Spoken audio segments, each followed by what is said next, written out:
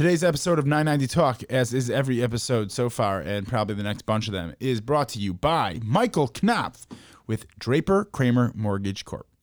Let me be clear. I am literally in the process of refinancing my home with no one else but Michael Knopf and Struly Bogopolsky, who sits opposite the table of me more than 6 feet away, is also refinancing his home with Michael Knopf. And let me be clear, it's the second time in 6 months that I'm doing this. You can't do it twice in 6 months. Yes, you can. You can? I thought. Okay, this is a whole nother discussion for another time. Sorry. You actually can. Right, give him a call. I'm doing it 6 months and 1 day apart, but you really can. Give him a call, 847-239-7804. I was doing the ad read. Oh, go for it. Yeah, No, I'm just saying, why you like you're No, jumping into you it. can. So I always read the number twice. You can read it now. Okay, I'm going to read it a second time. 847-239-7804. Hey. Hey, Mom, what's up? What I really want to know is how supportive Malka is of this podcast venture. Believe it or not, you're going to be really excited about this, but we are... Probably not if you and Ari are calling me about something. Okay. Well, that went well. I think she hung up. You guys are so bored, seriously. Are you going to listen to it? Well, I don't know. I try to only listen to things that really relate to my life. Wow, that hurts. Oh, That's great. right in the gut. I mean, you guys have nothing better to do with your time. I figured it's about time you do something. Now, you're obviously very bored because you have no idea if Nicky was going to actually be happening. You guys just sadly. We're calling it 990 Talk. A lot of people out there think that those who can't make profit work in nonprofit, and that may or may not be true. You know, we're just like two dudes in a world that most people are focused on chasing every dollar. We kind of just want to show people that there's a niche for guys like us. In the meantime, we're out to at least talk about what it means to work in nonprofit. You know, just like changing the world is more important. So. Do me and you can do you, but I'm gonna do what I love, do what I love. I'ma do me and you can do you. I've always wondered, is it like actually fancy to eat souffle? What did he say that in this? Yeah, so fancy be eating souffle. We should start like that should be a segment on the show. We should start analyze a different part of a different part of the song. I think we also have to get him on the show. AJ? Yeah. Should we call him right now? No. All right. A different time. Yeah, we get on the show. Yeah, I think it's a good. It might be good to ask the I think expert. he's deserving. Yeah. I've gotten asked the question a lot of. The chorus is I'ma do me and you can do you, but I'ma do what I want, do what I want. Is it do what I want or do what I love? Do what I love. I'ma do me and Okay, you can do, but I'ma do what I love, do what I love. So it's like, why is it the word but? It should be and. I'ma do me and you maybe can do AJ you, Barron's not great and I'm at gonna English. do what I love. Maybe not, but I'm gonna do what I love. We should ask him about that. Maybe Yeah, let's get him on the show and him. ask him about that. Okay, That's what I'm saying. All right, Different time. whatever. AJ. Carly's gone. She's going back to school. Hopefully she'll still wah. do our stuff for us. But when you go to school or when you go away, and when you move honestly, when you move away from your parents' house, whether you're going to school, whether you're getting married, there's always something special about going back to visit your parents. And that's why for today's board of directors, we're going to nominate the best things about going back to your parents' house. Let's get Carly on the phone. Okay, so we're all here. I guess you are not ready, Ari. Is that just a hypothesis? Oh, can you see me writing it down over here? I'm just saying that maybe you're not ready. Would you like me to go first again? Do our listeners know that like I don't prepare the same way you do? I mean, it's unfortunate if they would know that. I just hope because then they would say, "Wow, if Ari would quality. prepare even more, the episode would be even better." But would it? How do you don't know that? I think historically or just in general in the world, in things in life, if you put your best foot forward. Practice doesn't make perfect. I'm not saying practice, just putting your best foot forward. Okay, that's No, not always. Sometimes you gotta wing it. yeah. Sometimes winging is better, but okay, fine. Okay. You go first. I'll go first. Okay, so my first nominee to the board of directors of best things about going to your parents' house is wearing your old clothes. It's a weird thing that I guess it's for me. I personally enjoy like putting on my old basketball jersey from high school and like my sneakers from 10th grade. Kobe ones. Wait. Kobe ones, first Kobe Bryant signature shoe, and just balling out in the backyard. I love doing that. And bonus points to my brothers who will wear like like kid-sized basketball jerseys from like when they're actually like when they were. I was gonna ask you if everything fits you. No, but that's part of their shtick. It doesn't fit, Uh-huh. and you look ridiculous. Yeah, you do. That's amazing. Yeah, You do. What's your number 2? that's number 1 for me. Number 2 for me is I think it's gonna have to be just inside jokes. If you're by your parents' house, it's usually around some occasion, and it means your siblings are there. So if your siblings are there with you, you basically can make inside jokes, and there's a lot to talk about. You talk about the past, and for me, that's in our family especially. That's a big thing. All right, go for it. All right, number 1. Okay, so for me, although this might be like a little bit cliche obvious, is the pictures. I love going back to my parents' house and looking through old pictures. I don't have old pictures at my house. I've probably looked through old pictures, a bunch and seen, there's something about it. It brings back all the nostalgia of anyways being back in your parents' house, the house you kind of grew up in, if you grew up in it. It has to be like the house my parents currently live in. We moved there That's when I kinda was weird. in high school. It is weird. It's weird, right? Wait, do you know about this? Well, no, Have I know that spoken you. about it? I'm saying I think it's weird. Like you don't live like in your childhood house. I spoke. Your parents, I mean. Right. So we moved to Chicago. And my wife's the same way, by the way. Okay, so then I'm gonna throw something out there that's weird. We moved to Chicago when I was 2, and then from like 2 until I guess 9th grade, I think it was 10th grade actually, we lived in one house, which has since been bought by a childhood friend of mine, which makes it even weirder. That's really weird. And my parents, we moved 2 blocks away to a different house, like 2.5 blocks away.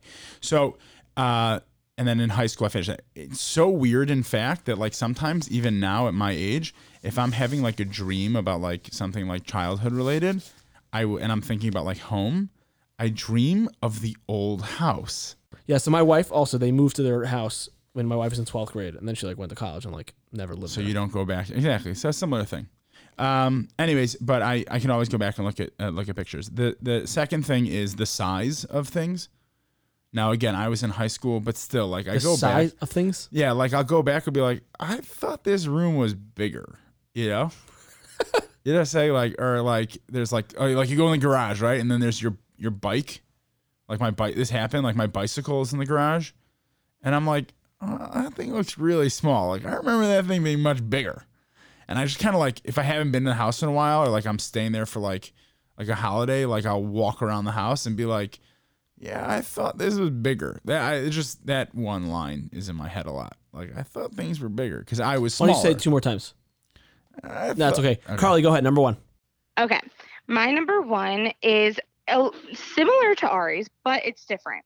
It is looking at old videos from growing up, but the best part about it is now taking videos of the like computer or the TV on your smartphone. So now you have those videos with you all the Wait, time. I'm so confused That's what like you're the talking worst about. quality. She's talking about watching a home video like on an actual TV and then taking your phone and videotaping the home video Yeah. playing on the TV, so you have You it don't on your actually phone. do that. Yes, she does. She does. Yes, I sit there for hours Oh doing my god, it. that's 'Cause crazy. I'm obsessed with home videos. I love watching them. I don't even think there's a VCR in my parents' house. How would you watch them? Do you have a VCR in your parents' Oh, house? Oh, No, really? my mom converted all Yeah, of I was them. gonna say my mom did the same thing. Yeah, Our so- moms must be friends. My mom did the same thing. Must be. Okay, and then number 2, it's kind of a strange one, but it's the bedding at your parents' house. Like I would never ever buy the bedding that is currently in my childhood room, but when I go back there, it's like, oh, obviously I have this bedding. My bed looks like this. It's such a great feeling. Okay, I like Okay. that. I can relate to that. Great.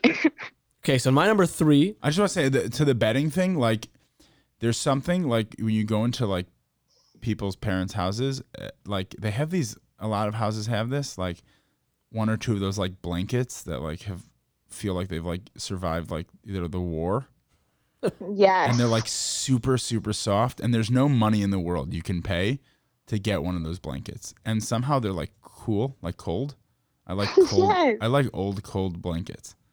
Is that? Those are the best. I wonder No, if I anyone, hear you. I wonder if anyone listening can relate to this. My parents have a couple of those blankets. I know where they are, and I'm just like, yeah, this blanket is awesome. You can't buy a blanket like that, like a really old weathered blanket. Sorry. No. Sorry. Okay, go. Okay, Yeah, okay. my number 3 is a little bit similar Wait, I don't think she. Oh, to both of yours. yeah. It's kind of a nostalgia avenue, but it's very specific. Number 3 for me is yearbooks. Now, there's a connature, and that is that my wife and I, in every yearbook, our pictures are next to each other.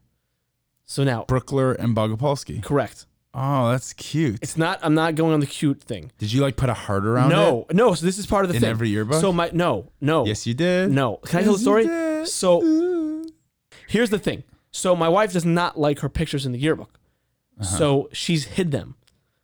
So I don't know. She hasn't thrown them out. I think she paid off my younger brother to hide them somewhere in the house. I don't know where it is. So now, again, this is twofold again, because it's not only are they hidden in my house, they're also hidden in her house also. Oh, that's so So funny. my 8th grade yearbook is gone. It's nowhere to be That's found. sad. So Yeah, that's, I mean, it's not like really I gone. don't I'm know sure if my wife that's- has it somewhere that she would maybe ransom our back to listeners me. should reach out to Malka and like say like free Srili's yearbooks. Yeah, free my yearbook. Hashtag free Srili's yearbooks. Yeah, and also if any of my 8th grade classmates, any of the 21 let's of you just start are listening, maybe you could send it in. Careful, because someone's gonna just take pictures of Malka and send those in.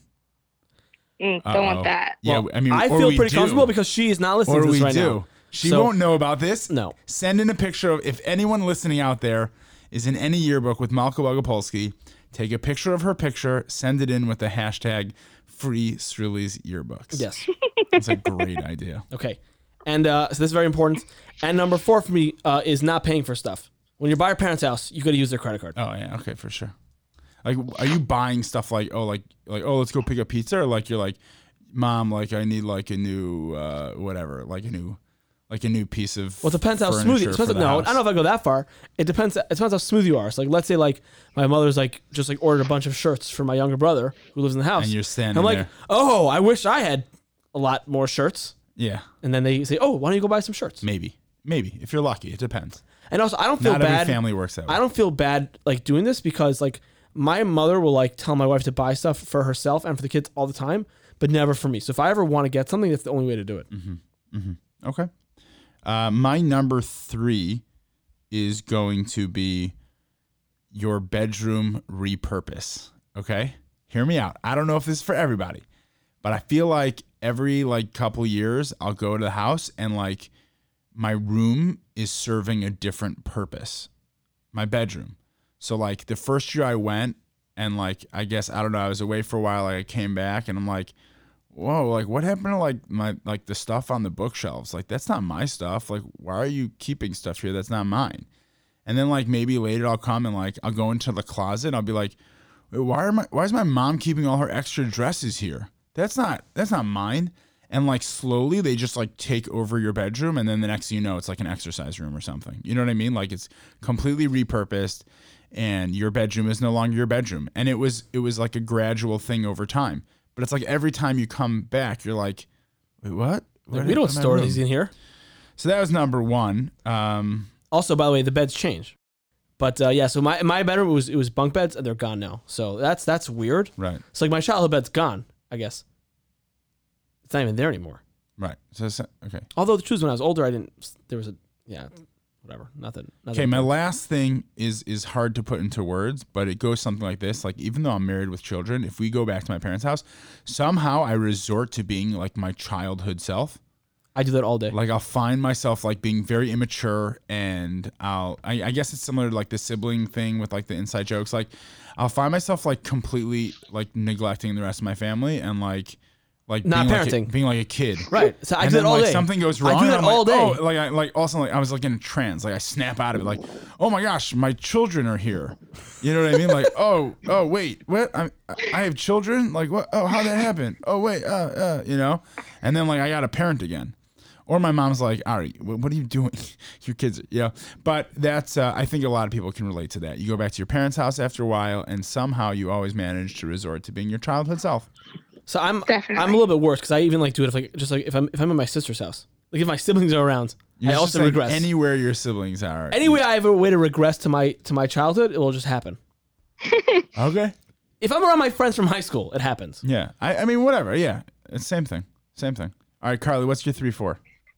All right, here it goes. My number 3 is the certain foods and drinks that you have at your parents' house that, again, like you would never ever eat this on your normal day, but because you're with your parents and their house, all of a sudden I'm drinking pop. I'm having all of these different types of drinks and food that I haven't had in years, but every time I come home, I have them. That's my number 3. Okay. Okay, great. And my number 4, okay, I don't know if this is for you guys or if it's just my family, but growing up, we had assigned seats at the table. And every single time we come home, we all sit in those seats. I can come home just by myself. My siblings won't be there, but I'll sit at my seat at the That's table. great. Yeah. And if all of us are home, all my siblings, and one of us sits in the other's chair, it's like a full blown out fight. And it's crazy because like who sits in assigned seats anymore in life? But when you're at your parents' house, that's So by what us, goes. we have a new table. The table's not the same. So it's ready. The whole thing. The whole thing is just Oh. Carly, Also the dining room. When I was in 12th grade, like they redid the dining room. there you go on a room repurpose. But yeah, So like the whole house is just different. Carly, if you're like the only one home, will you sit in someone else's chair and like take a selfie in it and send it to them? Be like, haha, I'm sitting in your chair. No, but one time I did try and like take like I sat in their seat because whenever I'm home alone, which happens to be a lot, especially like when growing up like in high school, I was home alone and my siblings were off in college, and I would sit in their seat because why would I sit at the other side of the table? Because I'm the youngest. Why would I sit at the other side of the table? I'll sit next to my parents. And then I would automatically sit there and they would scream at me. Like fights broke out because like punching involved, pinching, because I sat in their seat. So Yeah. let's get used to. Yeah. Can I just say one more thing? So when I was a kid, I had this like life-size poster of Karl Malone on the wall. And like one time, like when my parents were painting like the house, I was probably like in 5th or 6th grade and they like tried to throw it out. I bugged cheese. I was so angry about it. So they put it back up. And like one day I came home and it was gone, and it still makes me sad that it's gone. That's really sad. I hate when childhood things just disappear. I appreciate the condolences. Grow up, all right? you. Grow up. Grow up, Shirley. You can handle it. No, I'm just kidding. I have a lot of things that like disappeared after I left the house, and I'm still looking for them. But joke's on me because they're probably gone. No. Also, but it's a funny thing because certain things are still there. So like my brother like collects like weird stuff. Like he was like into like pocket knives and like laser pens. Oh, so weird. Wow. And like no, like for one time for his birthday present, he wanted a label maker. At what age? Because like that was pretty cool for a little bit. I don't know, but like he like just printed like random stuff like all over like the Like room. you woke up and, and there like was, the label maker's on still your head. there. He had weird hobbies, my brother. Very weird hobbies. That's a good board of directors. Yeah, that was Board fun. of directors of weird hobbies. Yeah, for another time. That's another time. Okay, that was great. Okay, we have a very special interview today with Lori Commissar. She is the president or chairman of the board of the American Friends of the Israeli Sports Center for the You gotta say Disabled. that faster. I'm not saying it faster. It's like a tongue twister a little bit. And she's a really special person who wears her heart on her sleeve, and it was really nice. So here we go.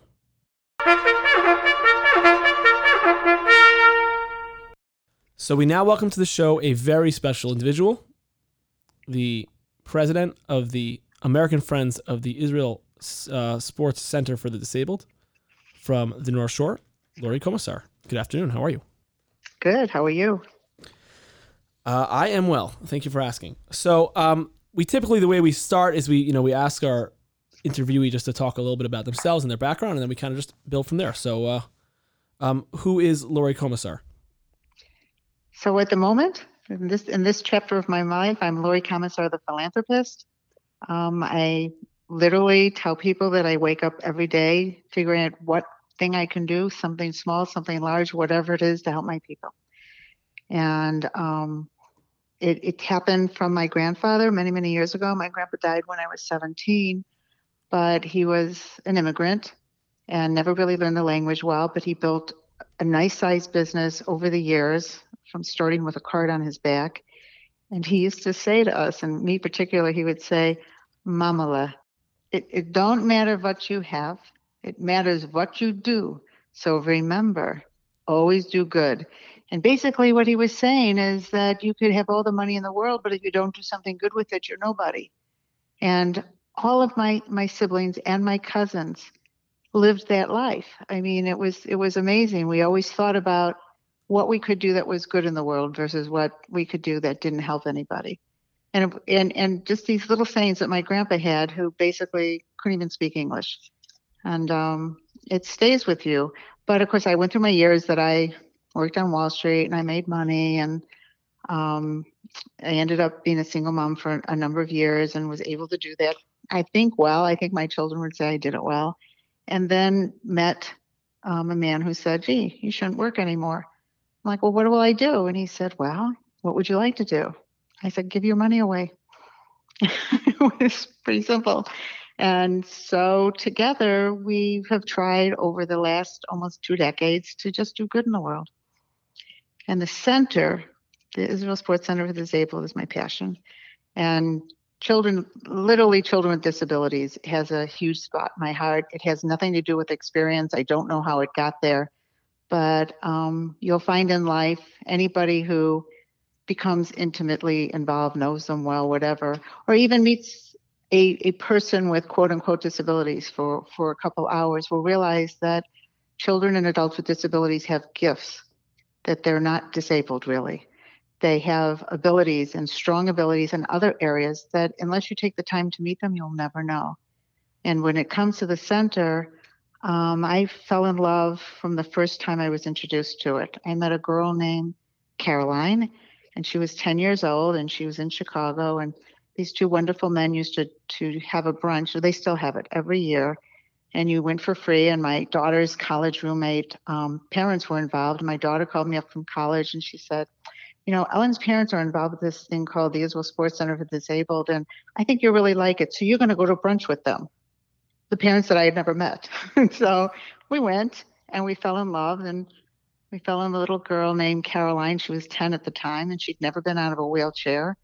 And she sat tall in her chair, and she was bright-eyed and full of personality and absolutely spectacular looking. And when she spoke, she won the room, and she told about how she had the luckiest life in the world because she had her friends at school where she mainstreamed. She had her friends at the center where she did her sports with. And then she had her friends all over the world that she competed against. And now Caroline in her 20s is rated 3rd or 4th in the world in Paralympic table tennis. So it's inspiring and wonderful. And she has a can-do attitude, as of all the children in the center. They're amazing human beings. So what's like the story of the center? When did it start? What was the inspiration? Like even before you got involved, what's like the background there? So the center started 60 years ago. This is the 60th anniversary. And originally it started at the time of polio. And it was started by a woman, I don't remember her name, and it was very, very tiny, and they cared for polio victims. And then an unbelievable man named Moshe Raskis, who was a veteran of 2 wars and was wounded in one of the wars, he came and took it over. And he started to rehabilitate everybody through sport. And then I think the next disease after that that came in, there was a tremendous amount of cerebral palsy. And over the years, the center has grown, and we have like 18 sports and the most unbelievable amount of different kinds of disabilities. We had one young man that was the victim of a bomb. He was a bomb victim. Terrorists came into his home when he was 9 years old. He's in his 20s now also, and shot his mom and his 3 brothers dead in front of him. And he and his sister survived by playing dead, but he lost his leg, and he spent more than a year in a hospital, as did his sister. And when he came out, his father brought him to the center and said, he won't talk, he won't do anything. And he became a championship swimmer, and then at 17 decided that he wanted something new, and he became a wheelchair basketball star. He spent 2 years in Hamburg, Germany, playing professional wheelchair basketball, which is huge in Europe. We don't appreciate this in the United States, but his team was backed by Mercedes, and they gave him a car and an apartment, and they competed all over Europe against the Italian team, this team, unbelievable stuff. But what's really cool about the center, first of all, everybody starts in the pool. And it was that way from the very beginning. It's on a very small parcel of land, like 4.5 acres in Ramat Gan, Israel, of which one side backs up to the Hayakon River, which is a beautiful setting. And it doesn't matter what level your disability is, how your attitude is. Everybody comes with an even playing field. Everyone helps each other. It's a family-centered place. So if they have one child that needs the center and the whole family comes, the whole family joins in on different sports or uses the weight room. And what we do is not only for the children, it extends to the family. Like right now in COVID, when the center closed, most of our young people are come from the at-risk population. For whatever reason that happens with disabilities. And so we became a social service agency for a while, doing everything we could on Zoom and making sure they had food and medicine and whatever they needed. It's and the center is such a community that we had to lay off 90% of our staff temporarily. They all volunteered back, and they were all on Zoom or on the computer every day with the kids, rehabilitating them through, helping the families go through the motions and what they should do for them and lifting their spirits. It's what I call a place God kissed and never left. It's you can't even imagine till you're there and you can see it. And the person who runs the center, Boaz, he came to the center. He did preschool. I think he came at 10. We have a preschool and a kindergarten, which are accredited. I think he came at 10. And he's also never been out of a wheelchair. He became a medical doctor, but decided to come back and run the center instead because he had the most amazing experience. And he's a medalist, a Paralympic medalist in tennis. So I think we're in China and I forget what else, but it's an amazing place. And not everybody becomes a championship athlete. They become productive members of society. We build a nation in Israel because a lot of them end up with a desk job in the IDF because it's, in Israel, you're not really important unless you go to the IDF. And these kids all want to go to the IDF too. And they're so many are extraordinarily bright. Where the gift comes in, maybe someone can't walk, but their brain's extraordinary. And even we have a boy that has MD, and he has excelled where he started his own nonprofit. He has a little trouble speaking. He's had many operations. He's in his 20s now, but his presence is incredible. When he sits in this chair and he talks, you just are riveted by him. He has gotten a sense of self and just a can-do attitude. They can't be beaten. Absolutely can't be beaten. They just have this sense that they can do anything, and it's wonderful. With technology the way it is nowadays, organizations are always kind of, sort of pushing limits and boundaries. It's pretty impressive that you're so involved with an organization that's really around the world. What's that like? Are there challenges around being involved with an organization that's so far away? And how do you sort of navigate those? So I don't think there's any challenges because this is a people-to-people organization. I tend to like philanthropy where you can hug and kiss who you help. So I love an excuse to go to Israel. I've been probably to Israel 50 times, and each time I learned something new. And it's such a tiny country. It's the only country that you can go from the south to the north, and you start out in the desert and you end up in the mountains, and it's the degree in temperatures is huge, and it's a short car ride for us. For Israelis, it's so far, but for us, half a day is no big deal. But and as far as going around the world, we don't have the pleasure of raising money all over the world because we don't have an infrastructure. We're a small organization, and it takes a lot to get there. Also, we don't have an organization that makes people say, "Wow." I mean, you really have to have a heart to be a part of us. And you have to understand that it's not a contagious disease when people have congenital diseases or lose limbs or whatnot, right? But we have a donor base that is so incredible. Everybody goes to the center. They want to see the center.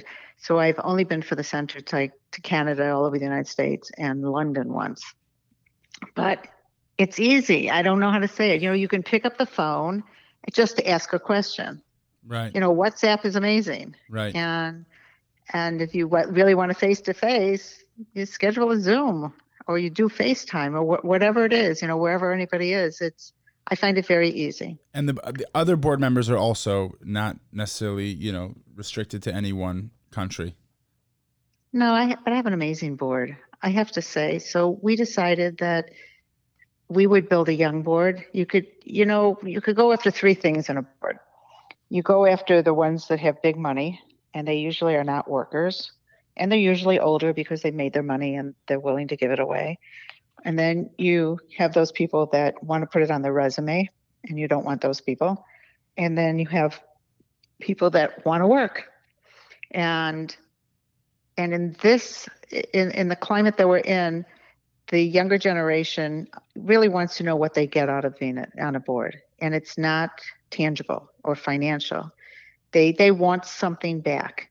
And so we're fortunate to have young people that they're getting back is that they just love the kids. They just want to help the kids. It's that person to person, that feel good thing. And they, in the world that we live in, you can get very depressed and you can get down and get political and fight and whatever. But being in an environment where who you're helping teaches you that there's nothing that you can't try in life that you can't exceed in one way or another is a gift. So our kids at the center, our young people at the center, they give gifts to our board members. Our board members are like wonderful.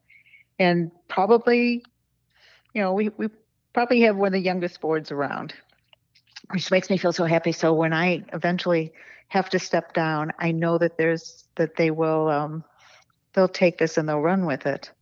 And we do have people that give us a lot of money, and I'm very grateful to them because we couldn't exist without them. But we struggle sometimes to raise the kind of money that we would like to, because we would like to build another center in Israel, which is very, very expensive. So some of these children come from Beersheba to Ramat Gan, which is a suburb of Tel Aviv. That's a schlep. Right. And because and really the center is one of three really in the world that do that we do, and it's amazing because it's a 7-day-a-week program. What is it about sports that you think helps create this magic that helps these individuals realize their full potential? And it is magic. It's sports and recreation because we also have dancers, and it does the same thing. So these are children that cannot mainstream sports, but they all love sports. I mean, everybody loves sports. Sports is a great equalizer. So you could always be the best in a sport, or you can just play sports with your friends. But that the team element of sports is character building, and we provide the team element of sport. That's why everybody starts in the pool together, and these are children that are not asked to be on someone's team in gym at school because they're in a wheelchair or they're on crutches or whatever, or in a walker or whatever it is that they're on. But they come to the center and everybody wants to be with them. And it's the feeling that you can work really hard at something and you can actually excel at it within the confines of what you're doing is enormous. So it builds character, it builds sense of self. They own something that's theirs. I mean, they choose their sport. And if they don't like their sport after a while, they choose another sport. And they meet other children. And if they get good, we send them on competitions to Europe. If they get really good, which is, we only had a few, they go to the Paralympics. But it's not that to be a champion of that sort, to make the Paralympics, is not the focus. To be a champion is to live each day just a little bit better. And it's like Caroline, they'll tell you they live a great life. They're so happy. And then they know that other things are open to them. To go to the IDF is still open to them. To go to college, so many of them go to college, most of them go to college, and choose careers and become productive members of society. Instead of like in the United States, we don't really treat it that way. We have a lot to learn in the United States about people that have challenges unlike our own. As someone who started off in business, and as you said, I think you mentioned Wall Street, and now is on the philanthropic side of things, what do you feel you've been able to sort of bring from your business experience to offer the non-for-profit world? So I was one of the first women in a hedge fund in Wall Street. And without getting into the graphic details, it was interesting. So I had to fight every day that I walked in. And not because it wasn't a literal fight. I mean, the guys were great. They were really nice to me. I was on a floor with 100 men. I was the only woman, including the sales assistants who were upstairs. I mean, I was it. And I will tell you that I know as a fact that if you fight for yourself, if you have a strong character, men know that the word no means no. I know this is a fact because I worked with 100 guys and they weren't all angels, but they understood no. And I think that experience that I could be who I wanted to be and I could excel in a world that wasn't maybe accepting of me at that time, because when I got hired, the person that hired me said, okay, so we need one of your kind in the office. So you're going to work with that group. There were different groups on the floor of trading groups. And I ended up with a very, very strong group and a very, very famous person. But he taught, and the world would say that he's an SOB, and I will tell you he's a really great guy. And he taught me everything I knew, and he taught me to be proud of everything I did, and that I could do anything, even though the other guys thought that the woman couldn't. Yeah, it like you feel you. I learned my inner strength from doing that, and then I met these children from the center, and they had the same attitude. Everybody thinks that just because you're in a wheelchair, you can't do sports. No, we have a dance team. An able-bodied person dances with a person in a wheelchair, and it's beautiful. I mean, he swings her over his head in her wheelchair. It's unbelievable. The word no doesn't exist there. And I learned that early on also on Wall Street, that no didn't exist. I was okay. I could say no, and but they couldn't tell me I couldn't do something. Okay, so once we have you on the line, so obviously you're very passionate about the ISCD. Are there any other philanthropic interests of yours that maybe you could tell us about? Oh, that's so funny. So it's funny because if you know me well, everybody says I have something plastered on my forehead that I don't say no. I like I said earlier, I like everything that I can hug and kiss who I'm helping. So years ago, I was a volunteer. While I was working, on Wednesday mornings, I would volunteer at what was then the Rehabilitation Institute of Chicago. That's now the Shirley Ryan Ability Lab. And I would always volunteer in the pediatrics with the kids. And one thing led to another, and I became extraordinarily active. I served on the campaign to build a new hospital. I now am the head of events for the hospital. But it's the same kind of a thing. First of all, I think that the hospital that was built is amazing. The rehab is amazing. Just the genius in every floor, the researchers and the therapists and the doctors and the nurses, everybody works together to give the very best delivery of rehabilitation to the patient as possible. And the head of the hospital, she says, well, actually, let me back up. There was a man named Dr. Betts, and he started with Illinois Rehab, became RAC, became Shirley Ryan. And he used to say that everyone in their life will have a disability. Some you may be able to see and some you won't be able to see, but we will all suffer from some sort of a disability. And I thought about it, and it stays in the back of your head. I will further on with this one in a few minutes. And then I got involved with RAC Shirley Ryan, and I realized that the head of the hospital, Joanne, who's just amazing, she said that it's not about disability, it's about rehabilitation. So people went there not to get a little bit better, they were seeking a cure.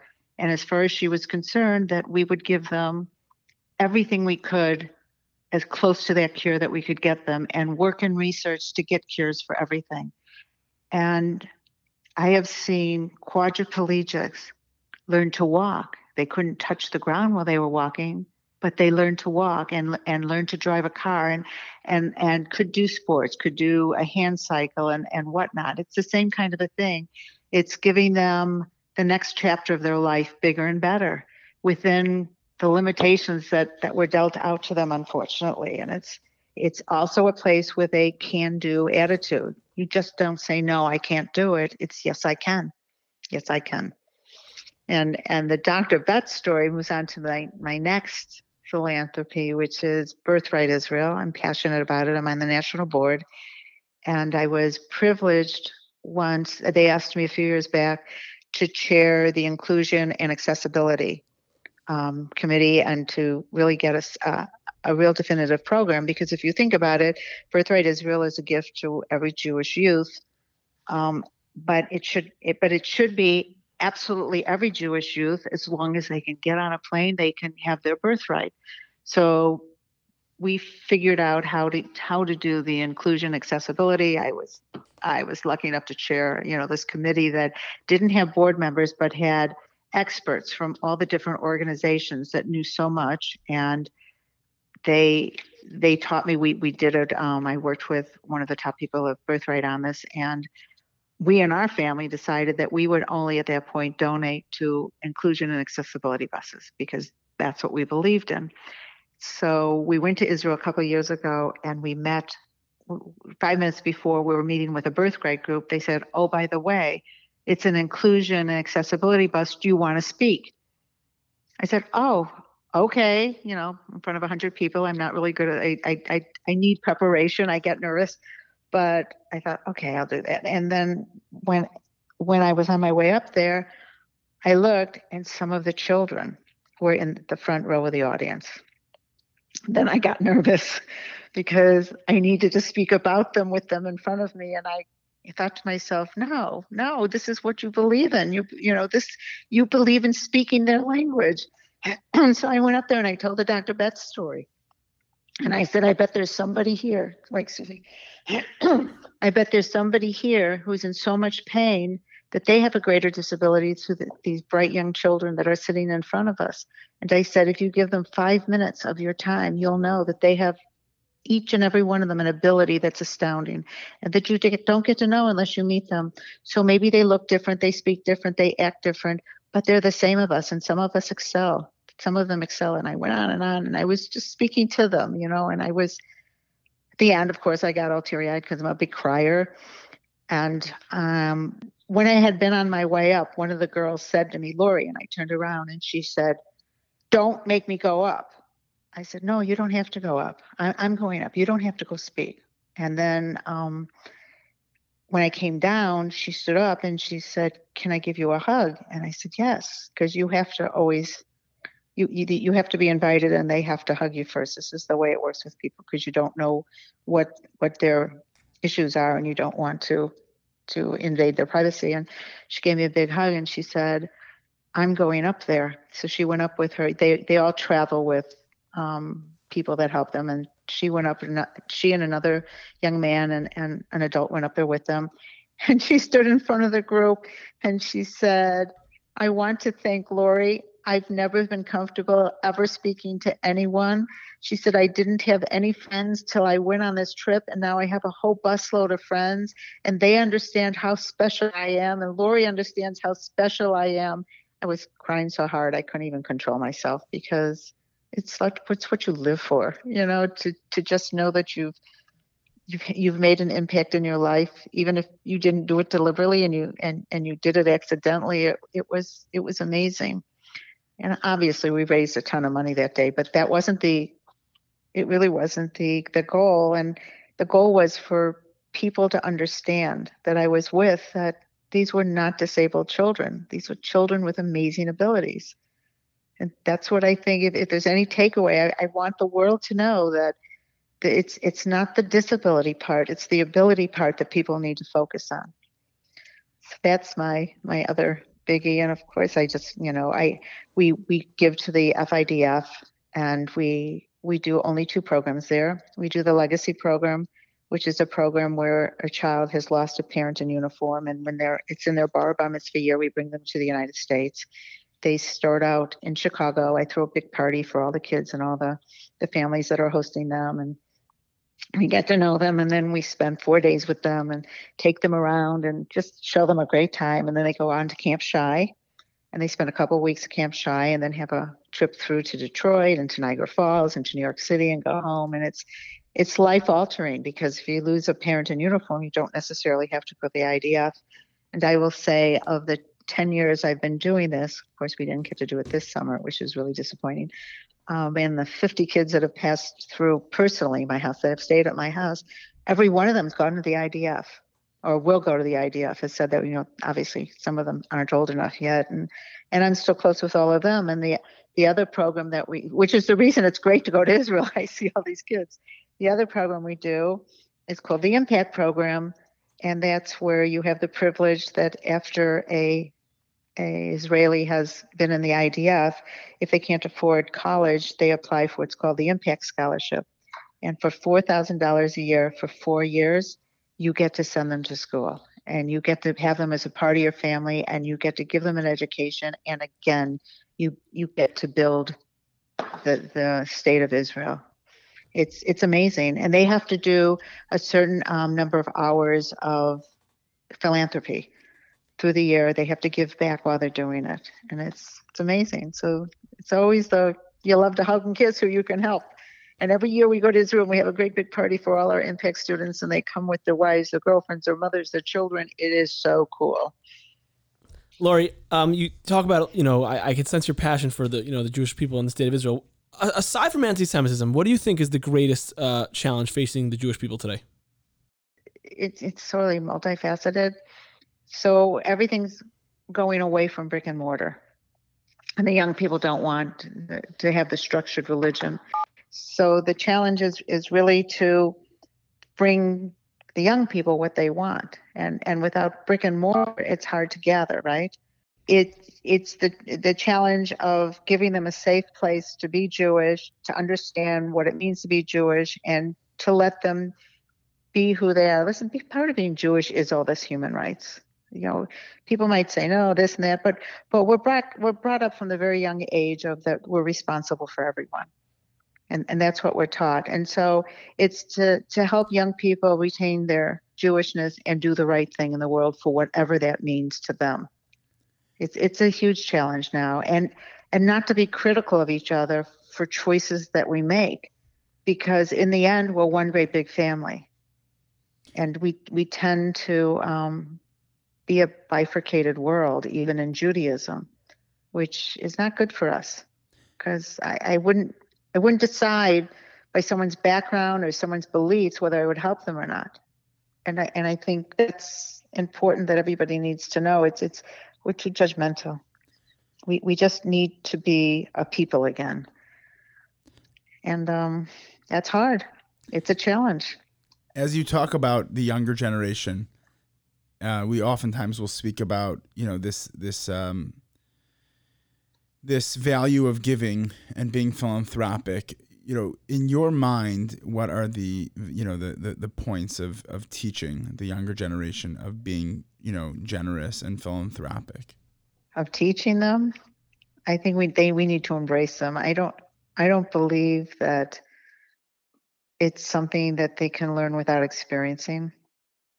And I think it's a mistake I think that they're turned away from the money part of it, not because they don't want to give their money. I don't believe that they care so much about giving their money as much as that it becomes, maybe it's perceived as a pay to play. Those that give the most are most involved, or things are elitist, or whatever you want to put on it.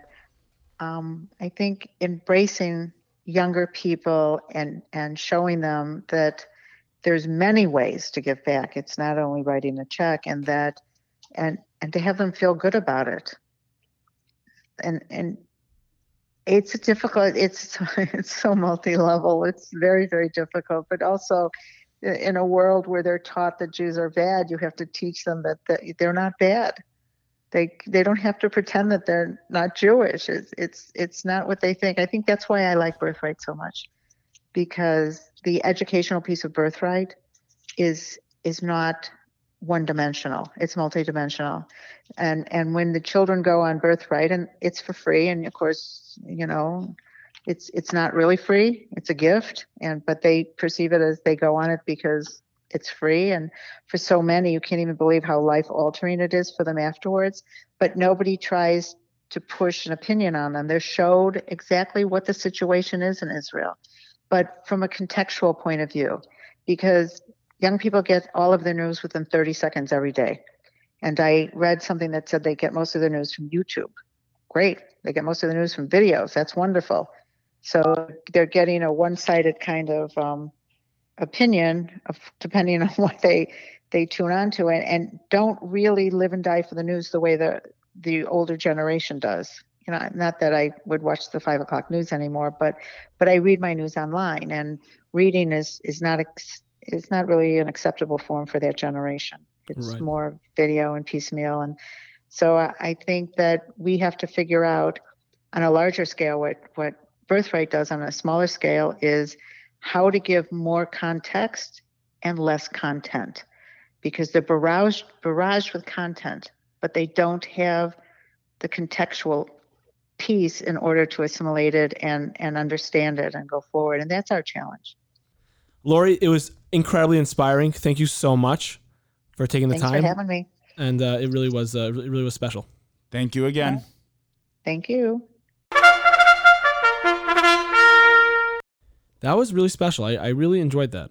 I think it's interesting that they find that the Israeli sports center for the disabled has like such success in their model, and there's only like 3 of those in the world. You'd think like it would be, you know, replicated more across the globe. Yeah, I mean, she talked about how she feels like the culture, like United States, the American culture doesn't lead into that as much. I'm really, I guess I was really taken aback, although she doesn't think that was so significant. The fact that it's all being done basically remotely, although she flies to Israel a lot, it's pretty cool that she can really be so involved in an organization and so invested in it from halfway around the world. I thought that, it's just those types of things, if we're talking about like pushing away stigmas and pushing boundaries and the envelope, all those types of things, the idea that you can have someone so involved in an organization and be halfway around the world, I think is very cool. And I think it should make organizations think twice about how they formulate those relationships that they have, or they form those relationships with people, and where, and how do you identify stakeholders and board members, etc. I think that to me was a pretty cool takeaway, even though it really didn't matter to her much. Also, staying in theme with the previous episode, discussing, you know, the impact of like younger board members and how that's like a focus of them. I think that's something that nonprofit organizations need to really focus on, and you know, getting young stakeholders in that really care and that are willing to put in time and get real sweat equity on top of their, you know, financial investment. There was a tone there when she was speaking about that was very similar to what we heard from Amy Schiffman about the younger generation, you know, wanting to be invested and knowing their impact and asking questions in a way that the older generation did not, which I think is good. I think that's a good thing. You know, those are, for some organizations, it will mean going through a bit of a transformation, and it may mean, you know, some growing pains of asking some tougher questions and budgets not just being approved for approval. But I think that's a good thing for the field and the industry. Right. Especially because, you know, you have to get fresh blood. So yeah, keep it fresh. Keep it fresh. Keep it fresh. I just want to say, maybe this is like an office frustration. Like, I try to be a nice guy. I go out of my way to buy both milk and non-dairy creamer, and then literally 3 days later, we have a tornado that knocks out the power, and now it's spoiled. In for-profit offices, do you think like it's like in the budget? Like milk? Like, I feel like a lot of the stuff in the kitchen that we have over there is just like things like, you know, we just kind of picked up along the way, or I've been to offices in this like town. Personal donations. I've been to offices in this town that their snack game is so strong that it's we look like peasants.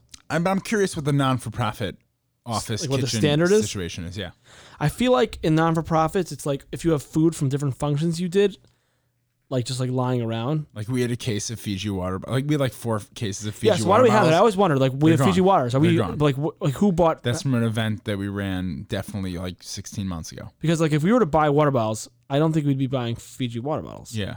No, I actually, I took the leftovers from the event. I brought them into the office and figured, listen, if we ever have like fancy people here in the office, we could whip out our Fiji water bottles. Fiji water. We need some Pellegrino. Yeah, so then the following happened, which was we had no other water bottles in the office, so I took a Fiji water bottle for myself. I kind of like snuck it, and I'm drinking. I'm like, this tastes really bad. Yeah. So you don't And- like it? No, and then I realized that like apparently they expire. So there's a whole case of Fiji water bottle. I was still drinking them. Where's all this soda from? Soda was left over from I think a barbecue we did, So you're saying that eventually it's going to run out, and then we're going to have to not have beverages, or get expired, or become expired. or we have to up our slush I think fund. that's just, the word is expire, not become expired, or they will expire. Yeah. Anyway, so we have a. I'm legit interested, by the way. Like, what do other non-for-profit office kitchens look like? Yeah. Like, what is their snacks? Because you're right. I've gone into some for-profit offices that like go all out on the snack, lunch, kitchen, drink situation. They have freaking like Starbucks coffee, like huge Starbucks brew machines. Let me just say, I'm cool with our Keurig. I'm just before curious. I came back to this job, I was at another job that Okay, people you know about. No. Let's move on. I don't But want to hear about it. I just want to say one I thing. don't want to hear about it. I don't. All right, go. So we built this awesome new building, and the thing that excited me most was the fact that the fridge in the kitchen had an ice machine. So you had ice? Yeah. Iced coffee every day, man. Lame. Okay, we have a very, very, very important Ask the Expert today with a very special guest. He might be the most famous person we've ever had on the podcast, just saying. He may have more social media followers than Zach Banner, believe it or not. It's possible. I have to look. Yeah, we have to check that out. We need to fact check that I'm one. going to fact check that one. But of course, this person is none other than America's orthodontist, Dr. Dovey Prero. Let's get his take on some stuff.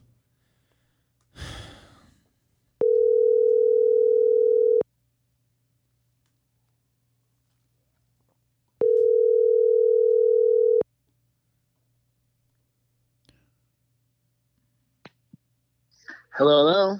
Dr. Dovey, how are you? I'm doing great. Ari, long time no speak. Yeah, what's up, bro? So thank God everything's good. Yeah, The family is healthy. And that's really all that matters these days. that is all that matters. Thanks so much for taking the call and giving us some time on the podcast here. Very Of excited course. to have you as a guest for our Ask the Expert, of which you are expert of many things. I just want to say I introduced you as America's orthodontist. But it's orthodontist to the stars. But I feel like you can do that. You can be like, you could like somehow like take like the Shmuley Boteach model and become America's dentist. Okay. I hear it. Sign me up. I'm absolutely down. I'm a big fan of the podcast, by the way. Oh. Oh wow! I didn't know that. Yeah. Wow. Oh, look at that. When I ride my bike around the neighborhood, I listen to the podcast, and then sometimes when if I need something to help me, I'm kind of unsettled, and I need something to put me to sleep. So I'll start the first few minutes, and then I'll wake up in the morning, and the podcast will be over. So it's really awesome. Is that a compliment or not? I can't Don't tell. take it. No, don't answer that question. We'll take it. I am remembering. Do you remember that time you and I were in a car somewhere, and like for fun, I FaceTimed Dovey, and he like classic. He's like got a patient sitting there. Yeah, in a he was chair. like doing P. Diddy's teeth. Is that HIPAA? It was Silento. Is that HIPAA? It was Silento. Is this HIPAA? Is this a HIPAA violation? I think it's DIPA. I think you'd have to refer to my No, because it's in a to my social media OSHA stuff. compliance manual. That was not social media. That No, was but he was also on the social media stuff, so everyone knows that Silento. Silento. That's Now not- watch me whip. Yeah, we Now have watch me we nay, have nay. waivers and all that they sign, so it's all good. All right, let's not get ahead of ourselves. One second, okay? Dr. Dovey, time out. When you make them sign the paperwork in the office for the first time, do you like slip those waivers in there, or they actually know what they're signing? No, they it's kind of like par for the course, but we throw a little extra in there, like if your next album hits double platinum, we get 10%. It's kind of like all Yeah. orthodontists kind of do that, I'm sure absolutely. That's like a standard in the industry, I'm sure. Exactly. Okay, at the moment, how many Instagram followers do you have right now?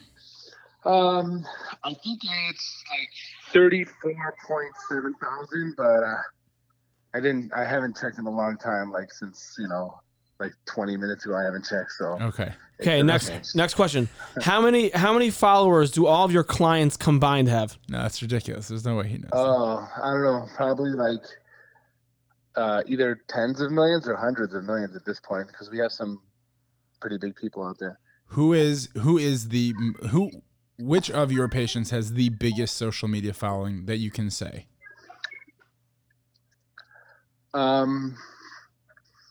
We had the Catch Me Outside girl in the office a while back. That's right. Oh, right. I Yeah. forgot about that. Yeah. She's very popular.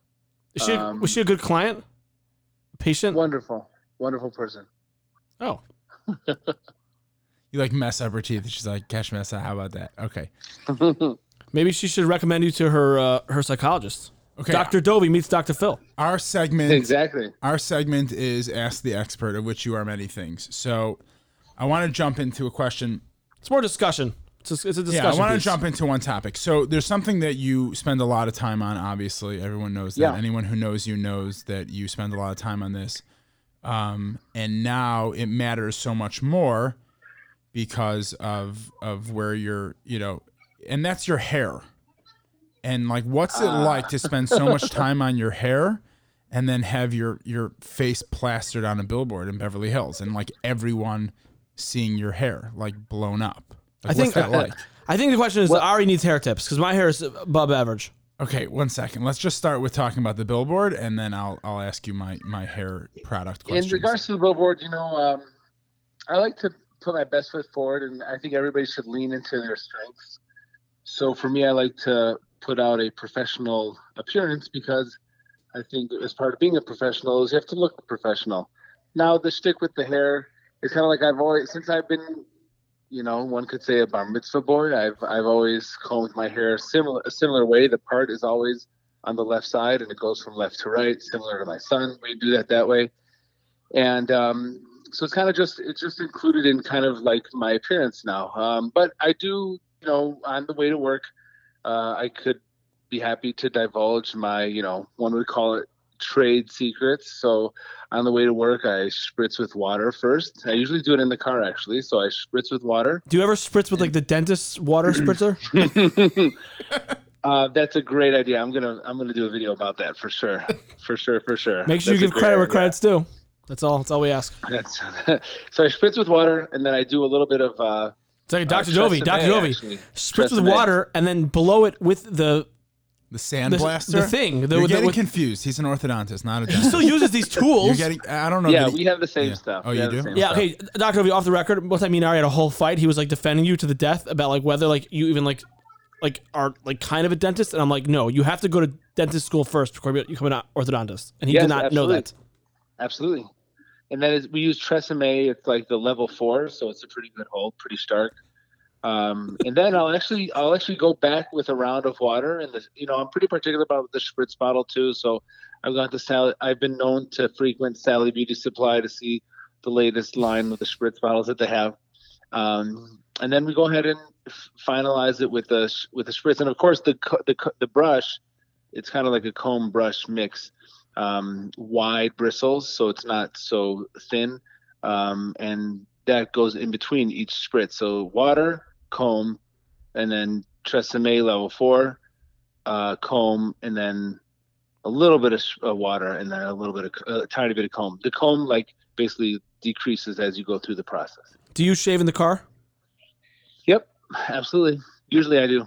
Classic Los Angeles move, days. Right? I feel like every 5th car in Los Angeles is commuting with a shaver in their hand. Although my commute, I live 1.7 miles from my house. Well, first of all, when you're seeing in traffic, you might as well. You're not moving anyway. Traffic. I don't have and much smog. traffic, so sometimes I actually get to work, and then I have to finish up the shave. But you got to do it for the gram. Yeah, do it for the gram for sure. Manual toothbrush or electric toothbrush? Yes, that's the answer. So I will. Wow, use it's like a process. Yeah, absolutely. Well, so I like the I like the electric toothbrush because I feel it gets really, really clean. But I feel sometimes that it can, when it's held closer to the gum line, it actually can be a little bit abrasive to the gum line. So I find that I usually do twice a week with the electric, and then 5 times a week with the manual. Oh. But I do have a specific toothbrush that I absolutely love, the manual toothbrush. All right, we'll let you plug it. You What can plug is it, yeah. Oh gosh. Nah, actually, no, we don't care. I'm gonna come back to it. You have to remember it. we'll come back to that. I was gonna say it's kind of like, I feel like it's like the difference between a haircut with like the electric thing and like the scissors. Like sometimes you just need the finesse of the manual. Exactly. We had and the truth is, it's, sorry, no, go. It's mostly in the technique. It's really not so much the toothpaste or the mouthwash that you're using. Some people when they brush, it's really about the brush strokes. You want to go away from the gum line. It's called the Bass method, BASS methed. Bass like fishing? Yeah. Yeah. Oh. Like Ed Bassmaster? Just look at it. Yeah. Bass Pro Shop is named after the Bass method of actually brushing your teeth and not actually fishing. That's fascinating. We had a little debate on the show last episode. We were talking about like the difference of or the purpose of shampoo and conditioner. What are your thoughts on that? I find that when I use conditioner, my hair is silky smooth, but it actually, for me, it decreases the volume a little bit. So and the texture is a little bit different than I'm used to. So I can imagine I would get used to it, but the truth is I just stick with Pantene Pro V, or sometimes Herbal Essence has a really delicious smell. We're pretty close to the patient, so I like to make sure I smell nice. Dr. Dovey, have you ever thought about putting in some gray highlights for like a mature look? You know what? I thought about it, and the grays are coming actually. But my theory is that I'll look. Hopefully people will stop asking me how old I am, or they don't usually ask you how old you are. They say usually like, "Oh, how long have you been in this office?" Meaning essentially like how long have you been practicing?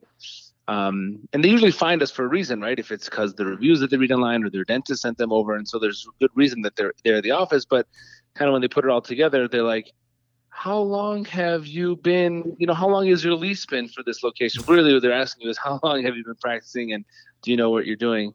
And usually I'll call them out on it and I'll say, yeah, if you're asking me do I know what I'm doing, the answer is yes. And then that usually seals the deal. They're like, oh, okay, fine. Okay, Dr. Dovey, as someone who is constantly, you really managed to grow, quadruple your practice by using social media as an incredible platform. You have a lot of social media fans out there who are not just patients, and they're across the world. Do you find ever yourself in a situation where you're like, okay, I'm like, you're like itching to find a new idea for content? You've been quiet for like a day or two maybe. And or an hour. Or an hour. Like, what do you do in that moment when you're like, okay, I need to post something and nothing's coming to me quickly? Do you force something? Do you take a break? What do you usually do then? Usually I just take a break. I think in the beginning when I first started, I forced myself to feed what we call the content machine. So like you'd have to feed it. And I would just take a break, and the people will see like there's sometimes like I'll post daily for a couple weeks and then I'll take some time off. So I try not to let it control me. I feel like it's important, and it's helped my practice significantly grow. And we do measure our return on investment for those things, and for the time spent, and for the influencers that we collaborate with. However, I try not to force it. So if I'm just not feeling it, or if nothing's coming to my mind, but I also have like a little folder in my phone of things that I store. If it's like cool cases or nice ideas that I want to share, and then I can save those and then use those when maybe I don't have something right off the top of the head. Dr. Dovey, last question. So this is a nonprofit podcast, and you are, a influential lay leader in your city. Are there any nonprofits you want to quickly plug while you have the mic? We're pretty involved in the organization called Bonei Olam. They're a wonderful organization that helps couples that struggle with infertility to help them realize the dream of having a child of their own and becoming a family. Very passionate about that. And so I try to raise some money for them and put time and effort into it. I really think for me that's what my heart what speaks to my heart. Helping couples have children, and basically what it does is they pay for the treatment and also help coordinate care and help them navigate that maze. That's fantastic, Dovey. All worthy causes, and really admiring the fact that you, with everything that you do and commit to in your professional life, you still find time to help out those 501c3s nearby. And you find time to come on this below average podcast. Yeah. Well, they Slightly below. told me about it, and I blocked out my schedule. So we canceled everything else, and I said I got to be on the 990. All right. All right, Dovey, keep doing you and changing the world one smile at a time. What's your thing? Is that That's right. Making your smile more beautiful than it already is. You weren't even close. No, wait. How's it goes? The doctor. My name is Dovey Pereira. They call me Doctor. Dr. Dovey. Do it Good one morning, my time. Instagram family. Good morning, my Instagram family. For those who follow me, I'm Pereira Orthodontics on Instagram. Good morning, my Instagram family. My name is Dovey. They call me Dr. Pereira. I'm an orthodontist in Beverly Hills, and we'll make your smile more beautiful than it already is. Come join us as we Instagram our way through the 990 podcast. Yeah, I love it. Yes. All right, Dr. Dovey, thank you so much. Take care. A pleasure. Thanks All the for including best. me, guys. Keep You up the got great it. work. Thank you. Bye-bye. Bye-bye. Yo, he's a solid brother-in-law, I'll tell you that much. Yeah, I was gonna say, but like, No. are there any perks? Like, do you think like if you like needed ortho work, it would be worth it to fly out to LA? We've priced it out. Yeah. Yeah. Is it worth it? It's a close call.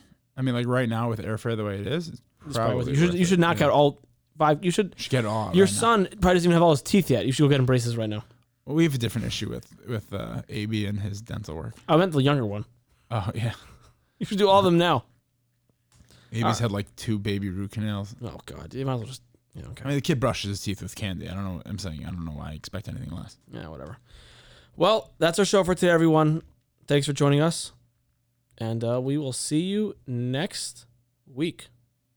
Really? Will we? Homies looking out for me. They the ones who family. I've been on that melody. It's obvious this ain't do